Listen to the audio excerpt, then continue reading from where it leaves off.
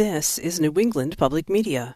The arrival of millions of bucks worth of ads opposing a low-profile Massachusetts ballot question just in time for mail-in voting to begin.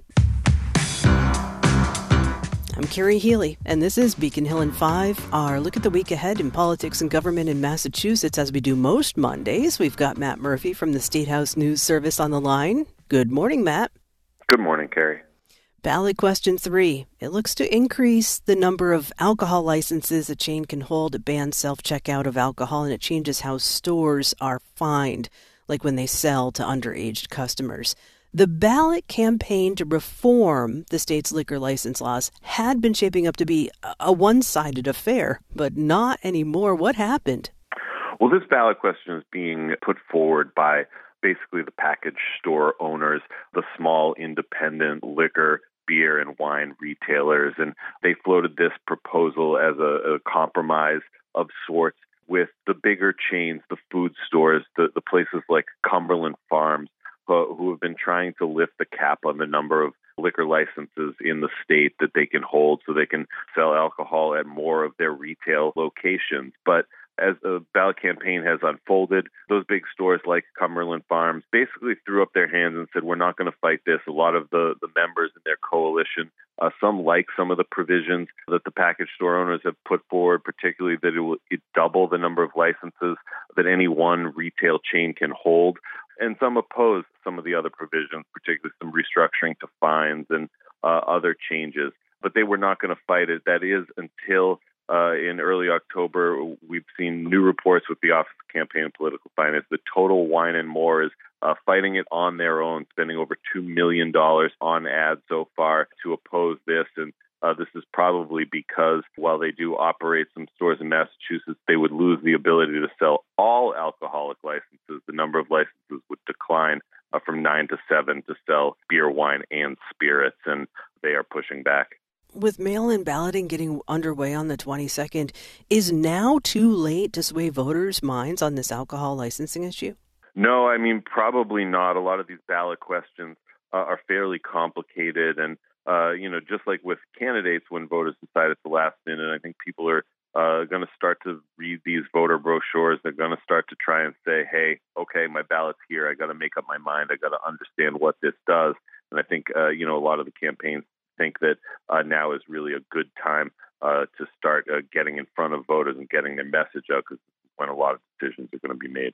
Last week, a report from the state auditor said there's more than $1.2 billion gap in state aid for school transportation, education, veterans benefits, and other services, the funding for existing mandated programs. Now, I know that for years, rural Western Mass lawmakers have pointed to the underfunding of school transportation, and clearly much of this can't be new to elected officials. So what do we expect to come of this information from the legislature or from the governor?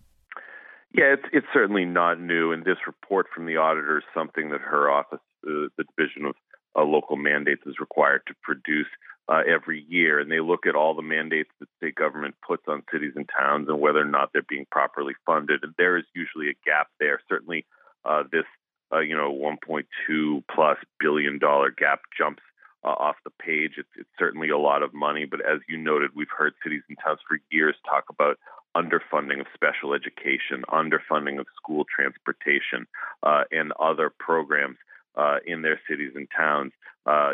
This is certainly something that the legislature says that they understand and they try to make progress on every year. There are incremental increases in the budget every year, but it's usually not enough according to the cities and towns. And I think what we're going to see is this play out, particularly if question 1, the so-called millionaire's tax, passes in November, makes additional money available for education, transportation, and needs like that. I think we're going to see a big debate over how this money gets spent, and reports like these could help guide that and shape that discussion. Well, speaking of those subsequent reports, State Auditor Suzanne Bump, who has held that auditor post for 12 years, is not running in this election.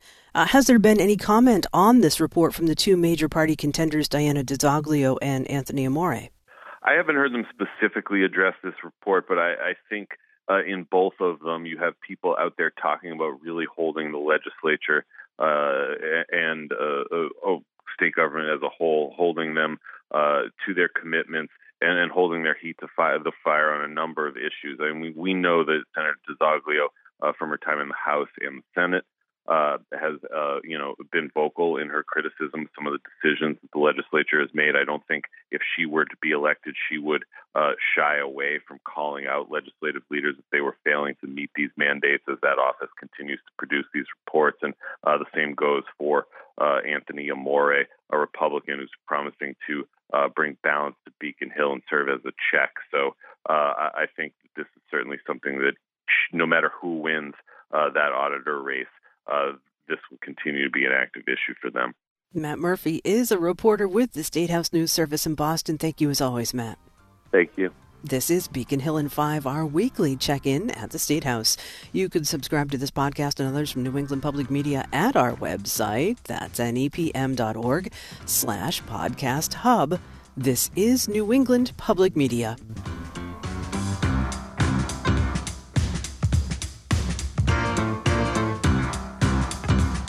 Thank you.